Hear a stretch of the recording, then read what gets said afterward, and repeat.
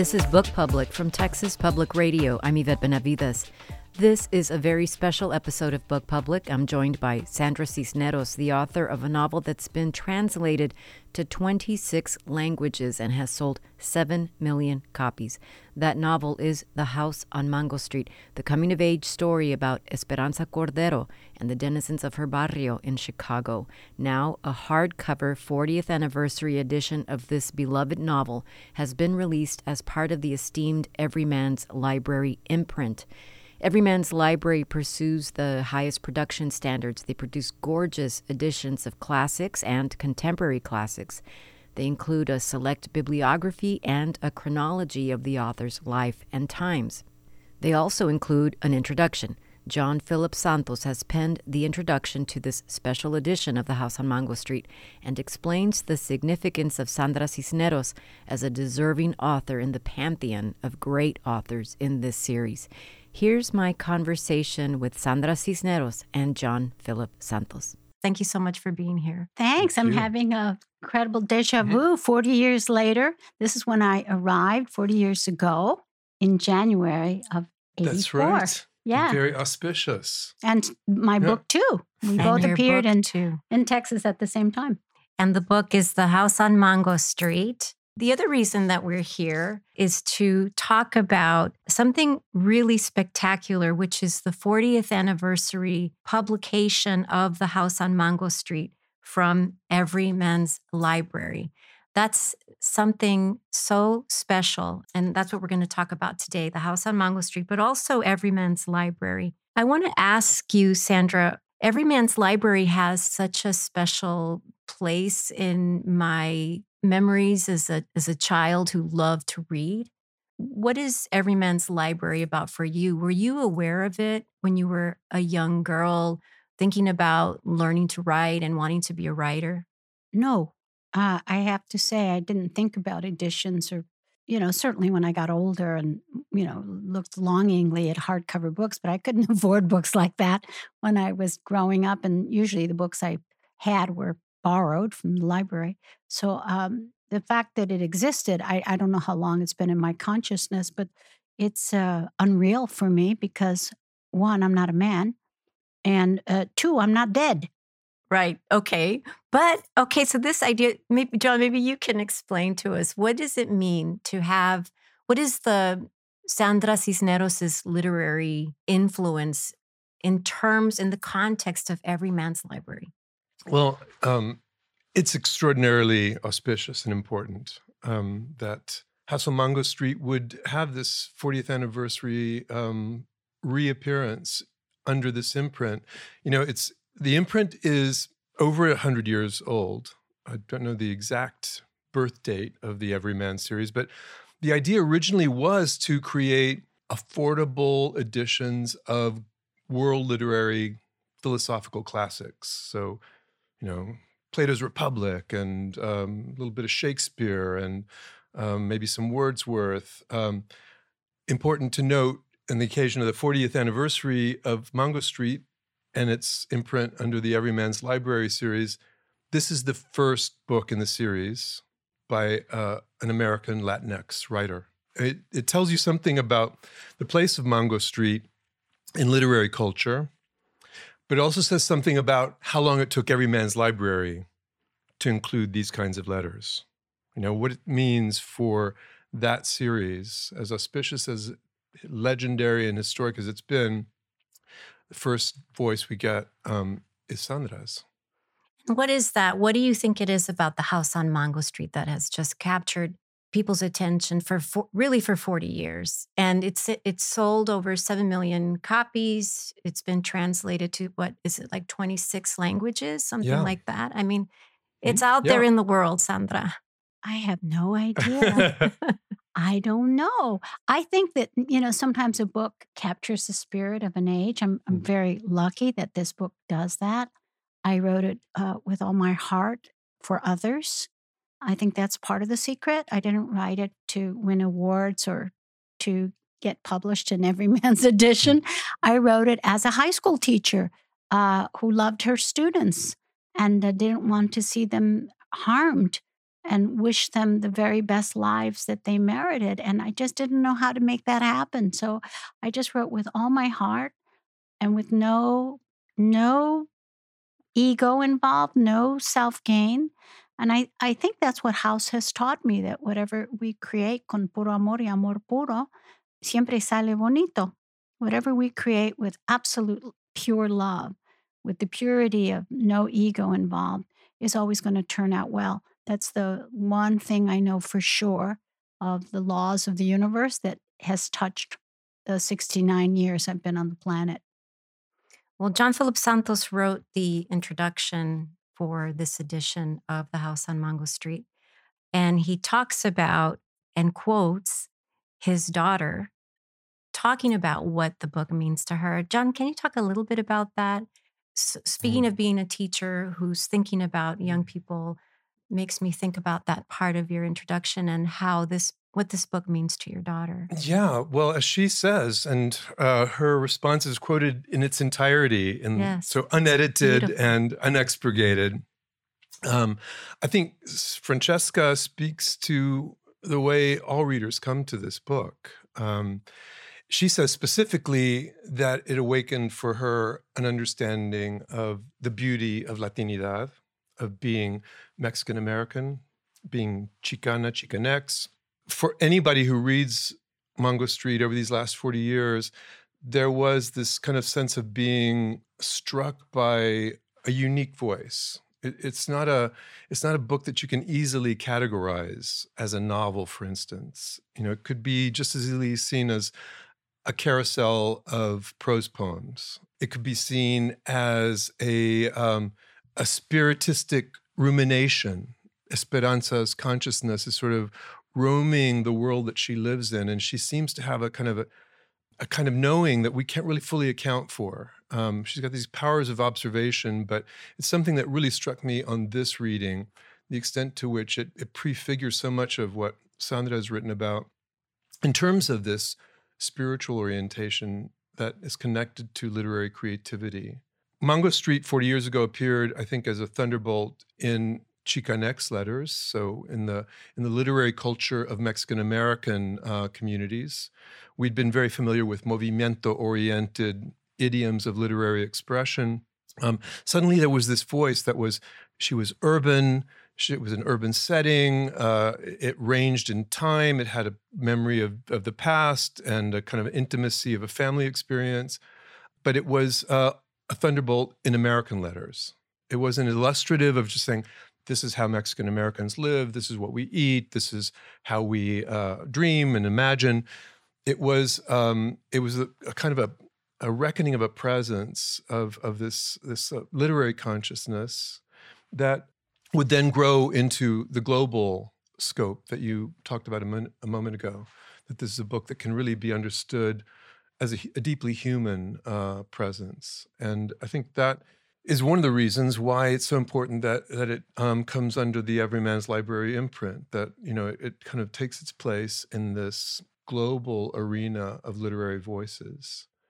Something that as Sandra pointed out when we were talking about developing the introduction, the community of writers that were part of this period, Sherry Moraga and Ana Castillo, women and queer writers who were really redirecting, Gloria Ansaldúa, redirecting the current of Chicanx creativity that was going to be transformative, not only for our letters, for Mexican-American letters, but for American letters and for global literary culture. I think that's a really important part of what this really represents.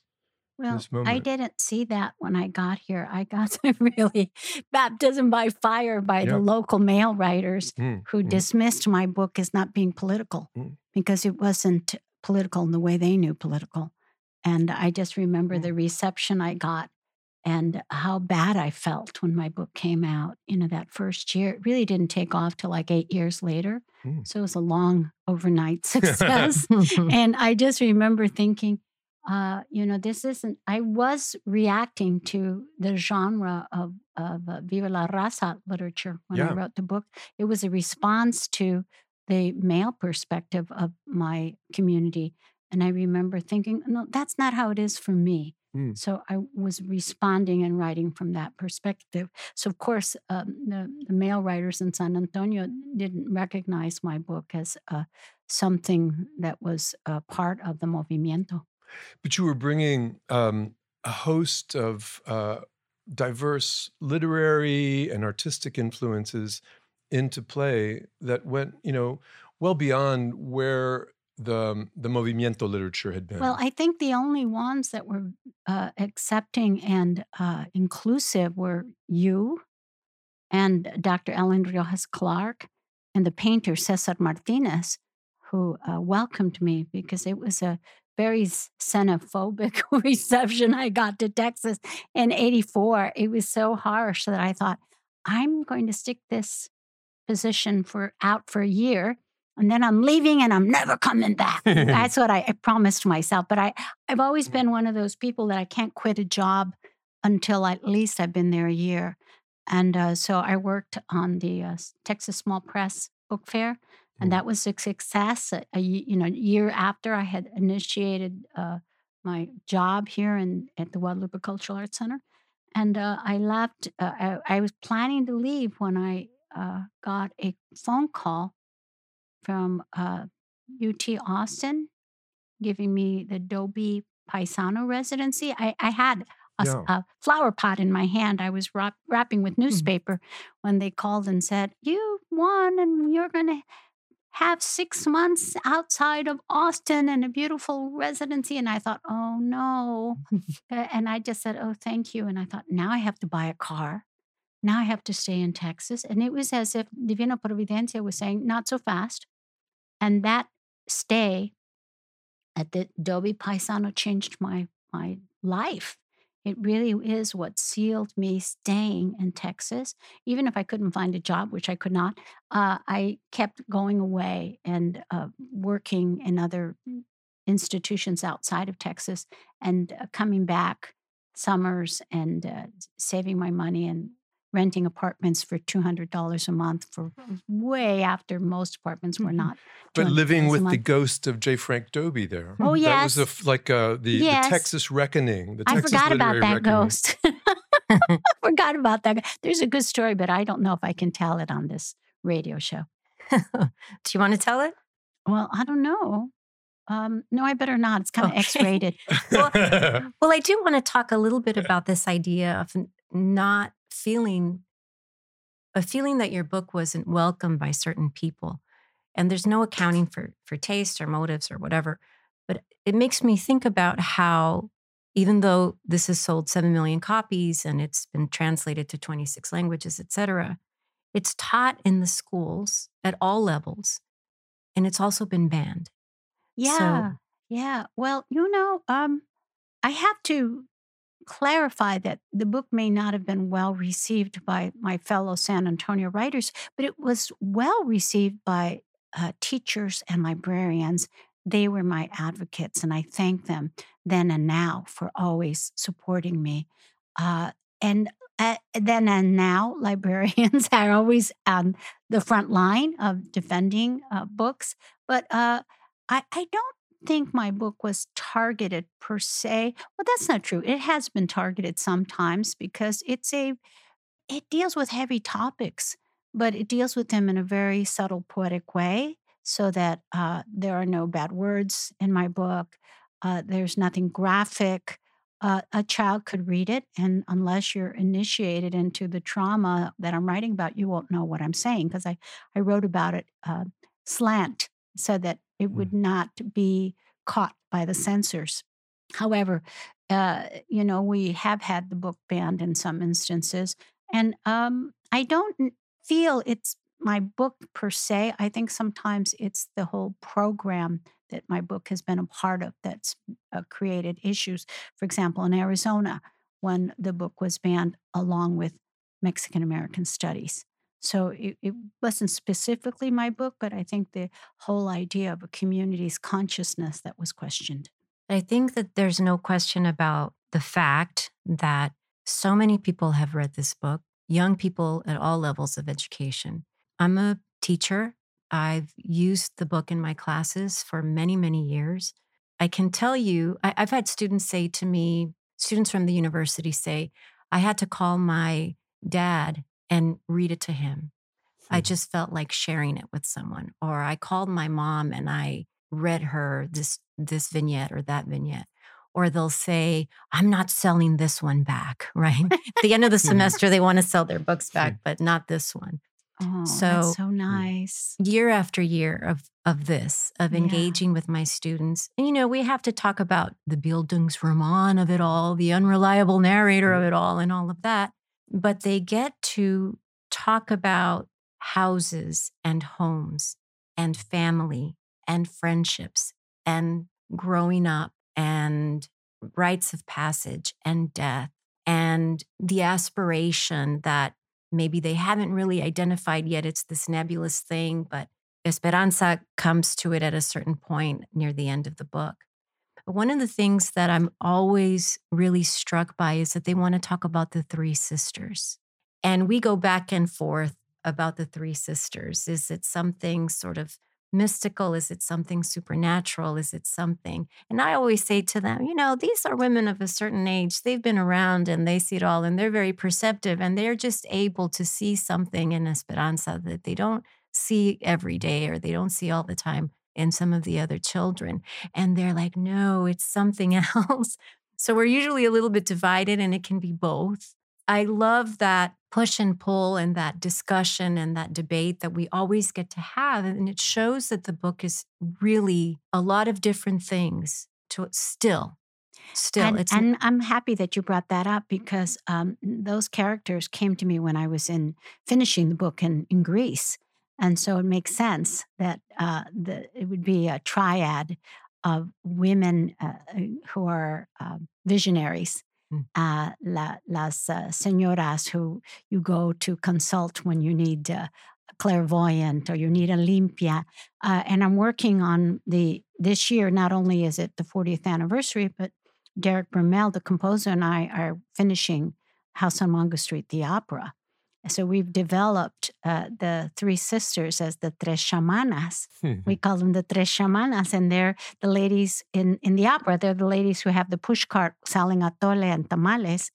And you will see them switch from their aprons to their full regalia and power when a scene happens that they need to come in and rescue and cleanse our protagonists from trauma. So it's really nice to at this age to look at a book I wrote when I started it when I was 21, and I'm 69 now, and to be redeveloping, rediscovering, fleshing out the characters, exploring the book, and going back and filling in the gaps. It's a great pleasure to collaborate with a musician, composer, who can say, well, what about for this character if we put this kind of music? And, just to work with one more dimension of theater and performance and lighting and costume. And it's just exciting.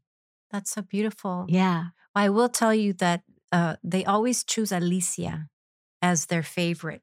I want to be Alicia because she was really fighting for it. She was taking the bus and she was staying up all night and she had nobody to support her. Right, because they're living that life. Because they're living it.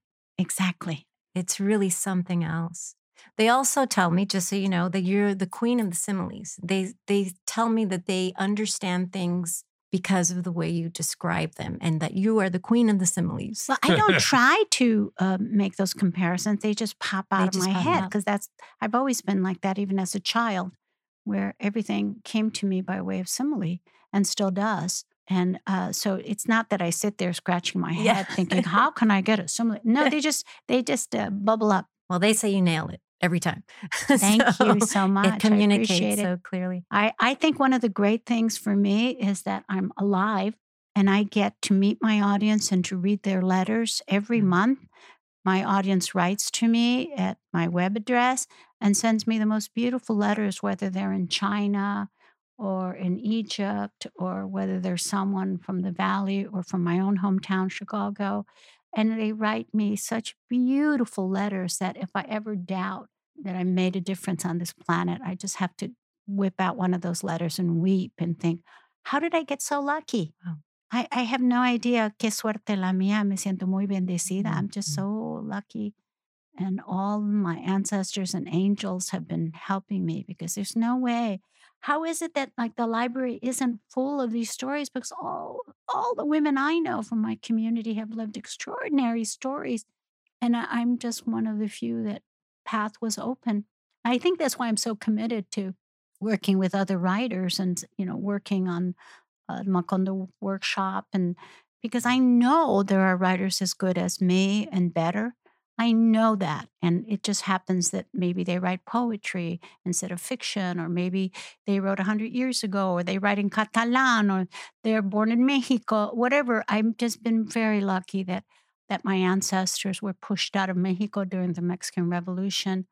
My grandparents, who couldn't read or write, somehow migrated and were migrant farm workers up along the Southwest and made it to Chicago and allowed me to get an education. I'm just, when I think about that, I have so much gratitude. John Philip, you refer to this story as a quest story in the introduction. You call it a quest. You use the word and the idea of journey and this path that Esperanza is on. Yesterday, I happened to be watching The Power of Film on Turner Classic Movies, documentary series about film. And someone they were interviewing there said, some of the most memorable films are not about journeys, they're about being trapped. And he kept using that word trapped. And he talked about Shawshank Redemption. Maybe that's expected. But then he talked about Mrs. Robinson, The Graduate. Talked about The Graduate. And other films that seemed unlikely to me as films about being trapped. And I kept thinking about The House on Mango Street. And I thought, is this about Esperanza on some certain level feeling trapped in a space, an emotional space, a mental space, a physical space that she wasn't necessarily proud of, happy with, satisfied with, or she wasn't going to settle for the fact that that was all there was. I kept thinking about that. It's very interesting. It seems so obvious as I'm saying it right now, but yeah, there it is. What do you think about that idea? I think that's absolutely right, because when I was in my 20s writing it, I felt censored about what I was living, and I censored myself and felt censored at the workshop that I was studying at in Iowa. So I took an earlier voice. I like young writers, to take an earlier time because they have some perspective. They take an earlier time. So of course, if you're 21 and you take the perspective of 10 years ago, that's your childhood.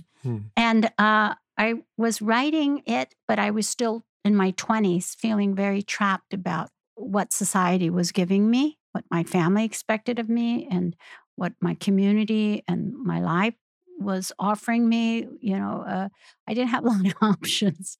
And I felt that through Esperanza, I was being allowed to explore, okay, this is not what I want. I can see my neighbors and the people around me, but can I pick something that's not on the menu? And what is that I want? The women's movement wasn't giving it to me either, because I didn't identify with the white women's movement. And I didn't discover third world women's feminism till I left university. So I was asking through Esperanza something that Rosario Castellanos was asking, tiene que haber otro modo de ser. There has to be another way to be. But what is it? I was asking through her, all through my 20s, how do I get out of Chicago? How do I get out of the obligations my family has for me? I don't want to be an English teacher, but that's all I know how to do. I want to be a writer, but I'm ashamed to say it. And how do I, the daughter of an upholsterer and a housewife, the granddaughter of ancestors that maybe couldn't read or write, how do I claim that? I was asking that through my little girl character. Yeah, that's something that I think is such an important part of the voice of Esperanza in Mango Street, or in the, as I've been calling it, the every mango now, the every mango.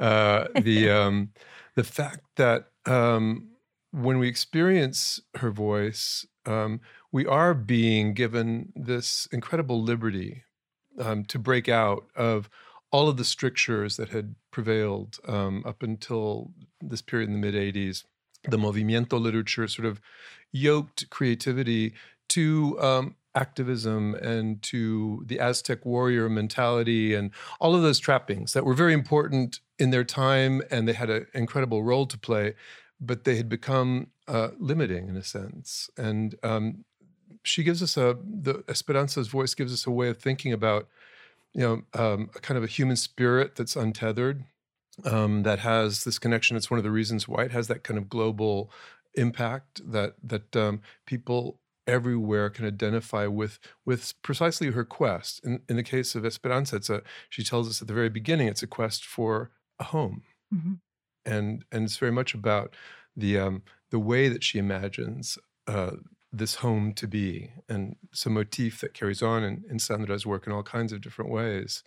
That's a really important turn in Mexican American letters. The one that has given a lot of us permission to go all over the globe, all over the cosmos, in this search for a sense of belonging and presence, and the way that we can speak to it using literary creativity.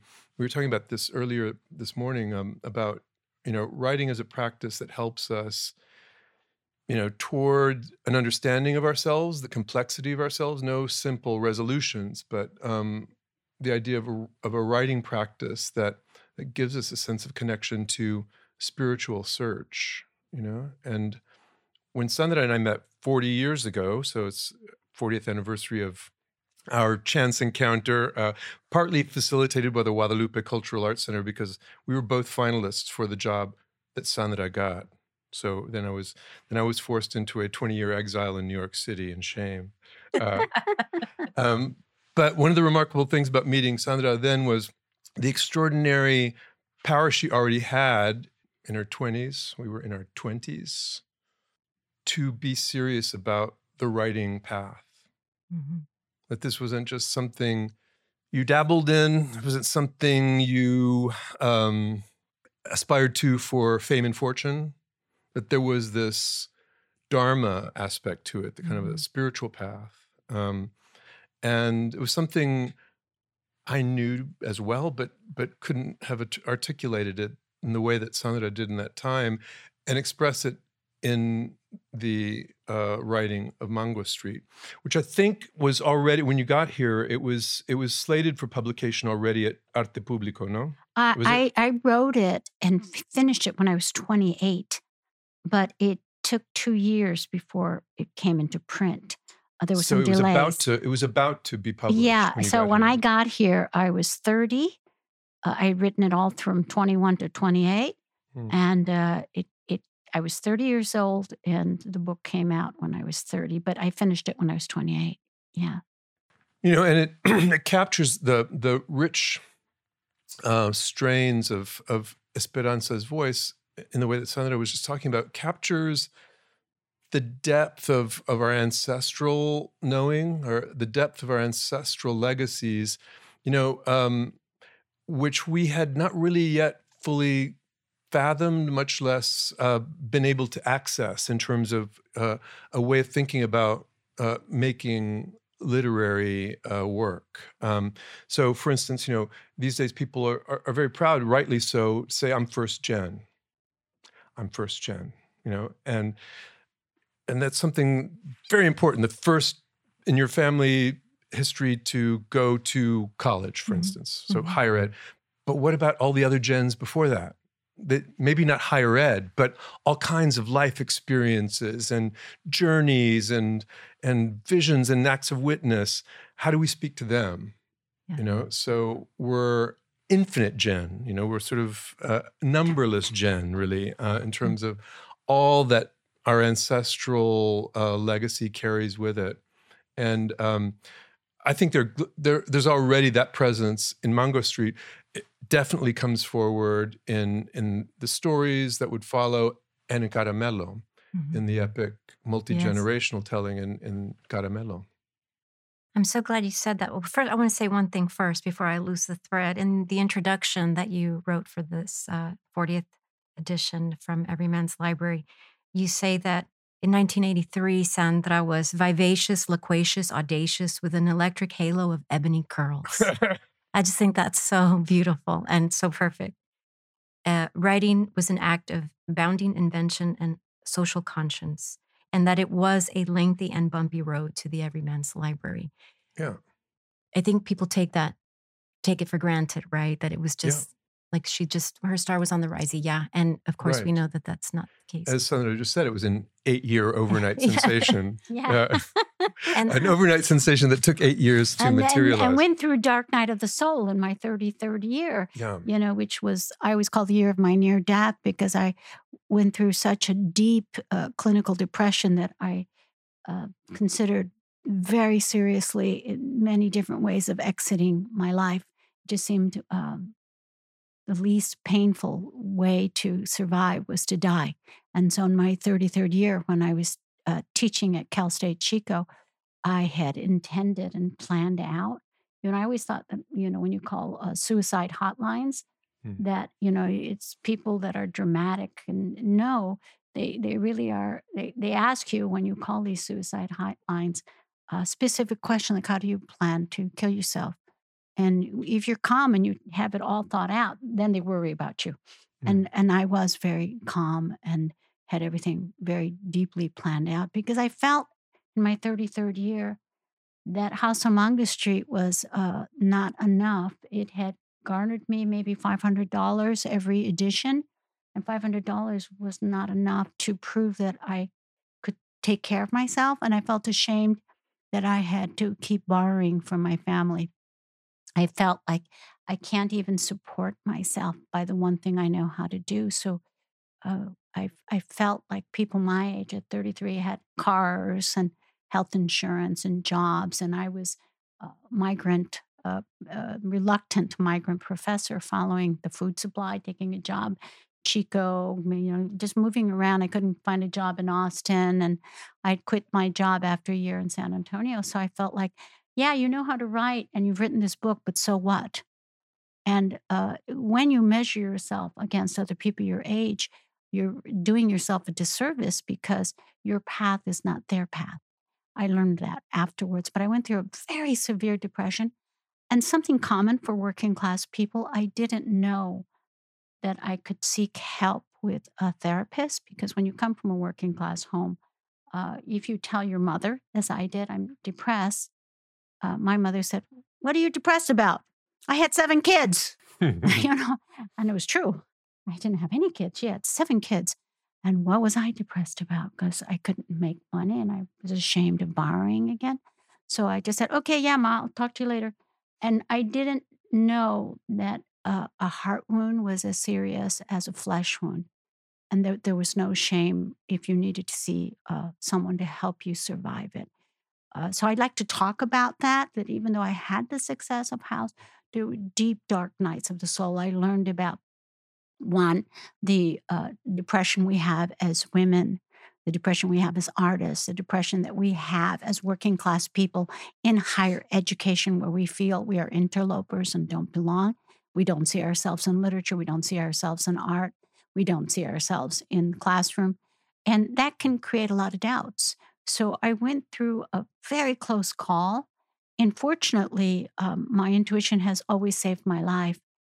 I went home for Christmas to my mother's address, because that was my only permanent address. And my mom said, "There's a letter from Washington, D.C.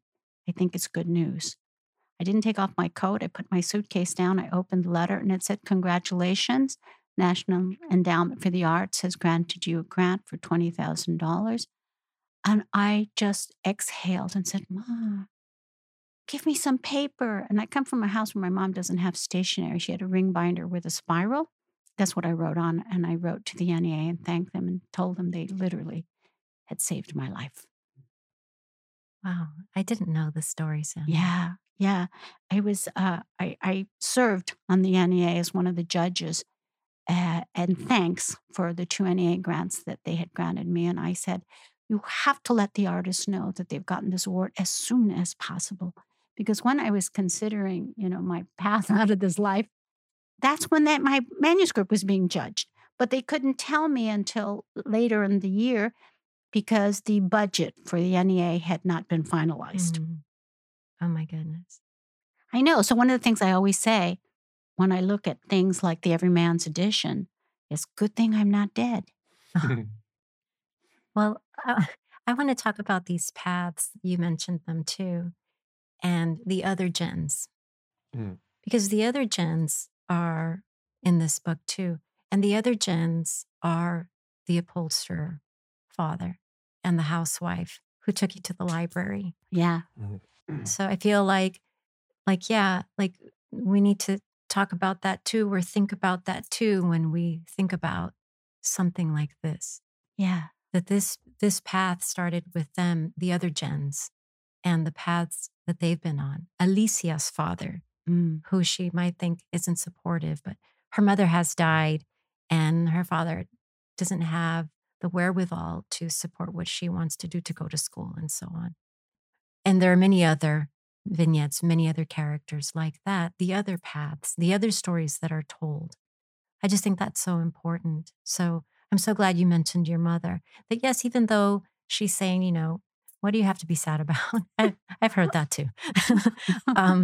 But she's the other Jen, and she really inspired your love of reading and books. Yeah, and she also is like the tough character in my life that has allowed me to survive all the blows that life has given me, because, she was trying to make me strong by saying, what have you got to be depressed about? That was her way. But she also was the one that said, open that letter. I think it's good news, before I even took my coat off. So, she was a tough cookie, as she's described in the book. And she had this itch to be an artist and was never able to satisfy it, and took us to the library and to the museums because of her own absolute need to have something other than the housewife's life, or she was going to go crazy. And she opened the path without meaning to all of my siblings and myself, to have a better education than what our neighborhood would have afforded us, what our economic status would have afforded us, because my mom was in museums since she was a child. She would go with her neighbors, she would play hooky, she would climb out the window and escape from her Saturday chores and walk from Halsted and Roosevelt down to the Field Museum, which is a couple miles. And she would spend the day in the museum with her friend Frances, and there's photos of my mom with her friend Frances. And all through her life, they would go to the planetarium and the museums in downtown, which at that time were free on the weekends. And my mom just knew that growing up, that was the thing you did. And that's what you did when you had 7 kids. And you can't pay admission on the other days. You go on the weekend and you take your children, and maybe she was with us, or she might have sat in the park and listened to an aria at the Grant Park Bandshell and said, I'm going to be right here. You go in there and leave me alone for an hour, And we did. And we got so much out of it, even though we were running around and yelling and chasing each other. A lot of what I saw in those museums crops up in my writing, the Matisses and the Van Goghs and the gem room and the dinosaurs and the mummies. All of those things are part of my education, thanks to my mom, who wanted to be an artist. It's so beautiful. It makes me think about my parents and my connection to Everyman's Library. We would go to Port Aransas for family vacation, very low frills. But there was a place called Souvenir City that sold souvenirs. And in the rear of the store, there were floor to ceiling to floor shelves of used books. I guess people on the island would go and drop their books off there when they were done with their, Reader's Digest abridged or whatever.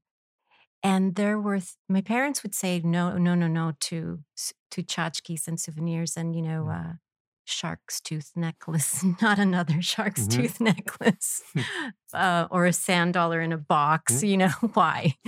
But they said yes to the books every time. And so I always got to buy books. And some of those books were, yes, those Reader Digest abridged or unabridged, and also Everyman's Library books. And there was, Chekhov and the rest. And it was something for me, like, it was just seeing that those two words, Everyman's Library, it felt to me like this must be something really good. This must be something really, really special, and I want to read it. So that's my feeling about, oh my gosh, when I heard that The House on Mango Street would be published, I just thought, there it is. This is perfect. This is absolutely perfect. And I think about that girl in Souvenir City saying, oh my gosh, I want that one. I had that situation too, Yvette, but I had it at the Sears Roebuck mail order store on Homan in Chicago.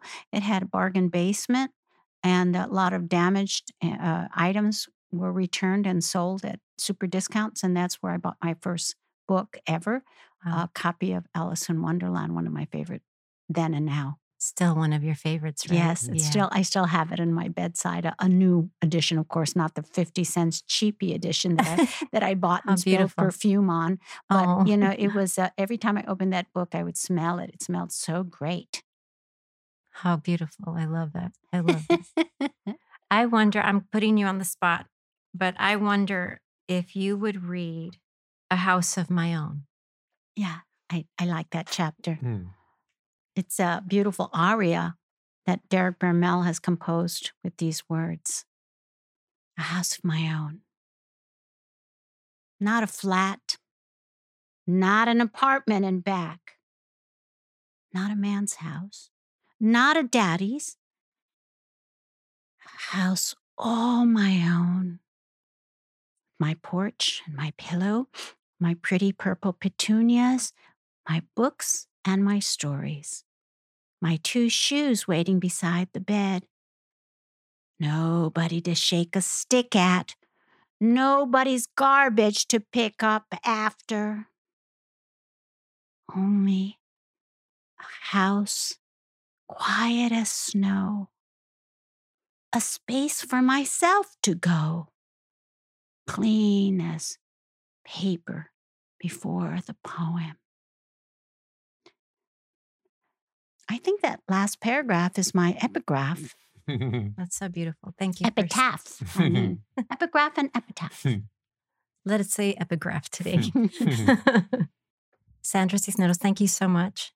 Lovely. Thank you, Yvette. You're always a pleasure to talk to. John Philip Santos, thank you so much. Thank you so much, Yvette. Thank you, Sandra. Oh, for all the friendship then and now. Gracias a ti.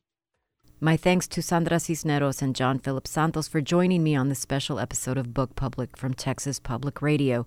Please consider going to our TPR webpage for more information about Sandra Cisneros and John Philip Santos.